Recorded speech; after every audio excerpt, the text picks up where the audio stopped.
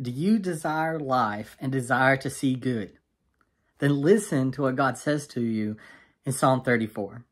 Psalm 34, according to the superscript, was written by David. It was after a time where he feigned madness in front of Abimelech, one of the foreign kings. Jesus was on the run from Saul. He was trying to escape from him. He went to a foreign land, and he was afraid he was going to be captured by his foreign king, so he pretended like he was insane so he could avoid capture. And after that moment, even though David escaped because he feigned craziness, he understood that his deliverance wasn't merely because of himself, but it was all because of God.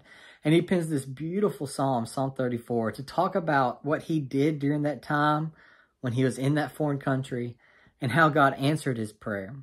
And in verses 8 through 14, he begins to talk about how God answered him because of the fear of the Lord. And in verse 8 through 14, we see these two things about the fear of the Lord. First, David talks about the blessings or the benefit of those who fear the Lord. And then afterwards, he talks about what does it actually mean to fear the Lord? What does it look like? How can you do it so you can receive those blessings? So first, starting in verse 8, David talks about the blessings that come if you fear the Lord. Verse 8 says, "O taste and see that the Lord is good. How blessed is the man who takes refuge in him. O fear the Lord, you his saints. For to those who fear him there is no want. The young lions do lack, and they do suffer hunger. But those who seek the Lord shall not be in want of any good thing." The repeated phrase that appears in these few verses is that those who fear the Lord are blessed because God gives them good things. In verse 8, he says, "Taste and see that the Lord is good."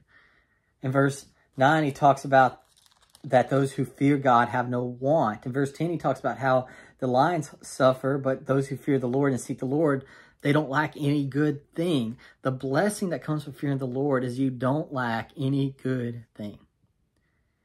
We got to be careful when we read this, though, because we can read that and go, okay, if I follow the Lord, if I'm faithful to the Lord, then God's going to give me wealth and he's going to give me good health and everything I kind of want in life, God's going to pour it on me. I just got to be faithful to the Lord. It's almost like a coin machine where if I would put my 2 cents of faith and obedience to God, he's going to dispense out all these material things we want. But that's not what David or God is talking about at all here. He's not necessarily saying if you pray a lot to God, and if you're faithfully following God, and if you fear the Lord, then you're never going to have any health issues. You're never going to have any financial struggles. That's not what he's talking about. The good things of God are things that God knows that you need. And sometimes what you need are not always the physical things. We've talked about this on Sundays sometimes, that there are people who are faithful Christians that die every day because they're Christians. So we can't look at those Christian martyrs and say, well, you just didn't fear the Lord enough. No, they have way more of the fear of the Lord than you and I could probably ever dream of having. And yet they still died. Because God's idea of what's good and our idea of good is not always the same thing. Sometimes God's idea of what's good and the things we need are not material. They're not physical. But here's the thing. God, who's wise, knows what's best for us. And he knows exactly what we really need, even if we don't realize we really need it.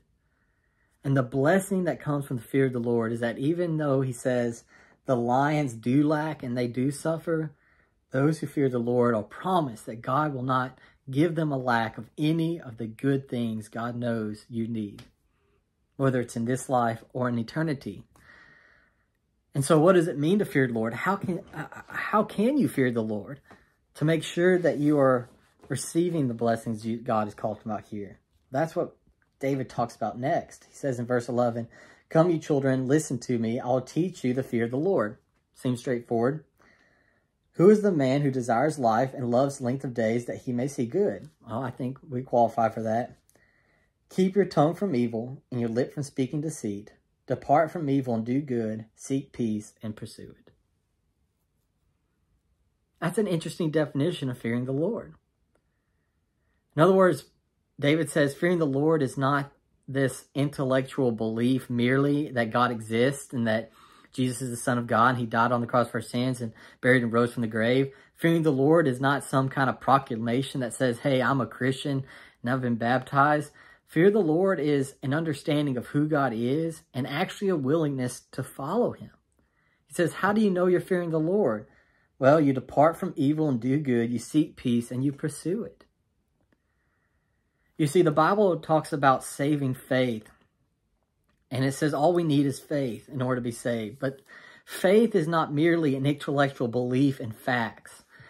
Faith is a trust in the person of Jesus Christ. And a trust that not only devotes our future to Jesus, but our present, where we're turning our lives, we're repenting of our past, and we're following Jesus in everything we've got. It's a trust not just for eternity, but a trust for our life now. And so David asks, man, who is it that wants to desire life? Who wants to see the length of days? Not just necessarily in the numerical number of days you live, but the quality. No, so not the quantity of your life, but the quality of your life.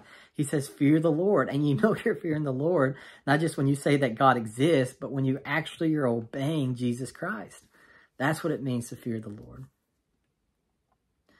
And so this passage is a reminder, man, if you are a believer in Jesus Christ, but if you know that you're not, and you can listen to it, or, you know, your tongue says, keep your tongue from evil and your lips from speaking deceit, depart from evil and doing good.